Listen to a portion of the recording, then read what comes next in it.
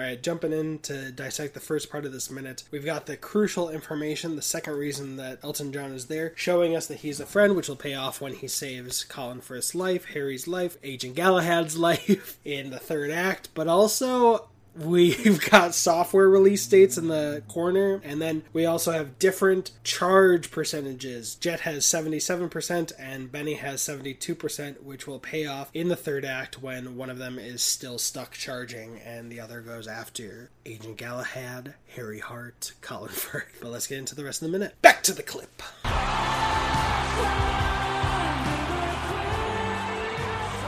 Sorry we never found your friends. Well, we all go on our separate journeys, but ultimately we'll all arrive at the same destination. Should we check my tent? See if they're there? Yeah. Come on.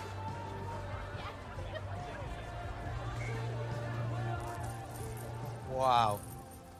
This is amazing. Come on. You know what? I'm busting for a pee, actually. You can do it on me if you want. Maybe in a bit. Give me a sec, yeah? Okay.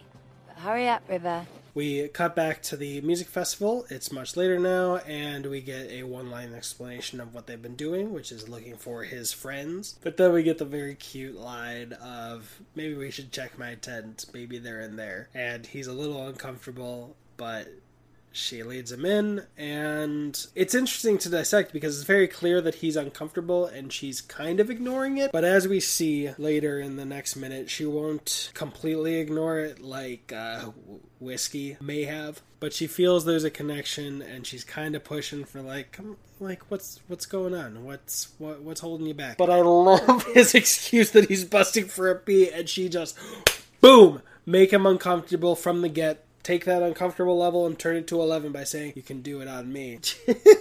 This is not, like, a lot of people shit on this and point at this as something chauvinistic, considering that we have a male director and a male co-writer. And I don't want to say that their point of view is invalid. I just want to say that I have a different point of view, which is we also have a female co-writer, and very important to this entire experience and project, Jane Goldman, and she reins in Matthew Vaughn's crazier ideas. He's literally said that he can't imagine a Matthew Vaughn solo movie because it would probably be unfilmable in the special features on, I believe, Kingsman 2. It might be on Kingsman 1. And also the fact that this kind of takes another thing that was criticized in the first one, which is, if you save the world, we can do it in the asshole, which the intention was putting the power in the woman's hand in terms of the Bond character having sex at the end of the movie kind of trope. This takes that idea and expands it. So Clara is always in control of whether she will be having sex with Eggsy or not in terms of her consent. And she's the one pursuing. And it's also good because it makes him uncomfortable. He doesn't want to do this. He genuinely loves Tildy. He is not a... Skyfall was one of the better Daniel Craig movies, but him saying that's a waste of good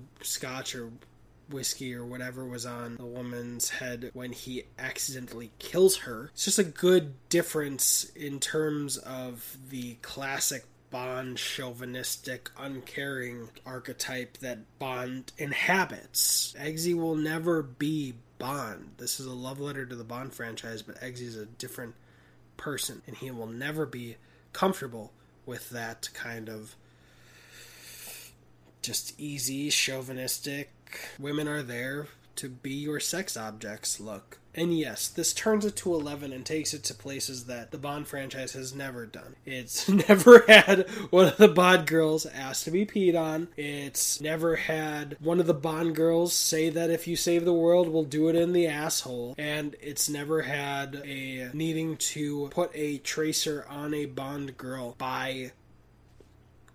So I get it. It's more extreme, it's less palatable, but it's also there to be less palatable to Eggsy. And this is a beautiful tent. Whatever she's doing for the Golden Circle, she's making them bucks. Alright, thank you, movie dopers, and let's get into the next minute. But first, I won't ask you to pee on me, but I will ask you to leave this podcast a review to feed the podcast algorithm. Little by little, I've been seeing it help on all the platforms that this is posting on, mostly the videos. So any help help that you give is really making a difference and helping the Kingsman have a better chance of doing really well, and the snowball is just getting bigger and bigger over time. Hopefully we can make an avalanche by the time the movie comes out. So thank you so much, and I'll see you in the next minute. It actually really does mean a lot to me. And check out the commentaries if you want. Links in the description for Kingsman 1 and 2.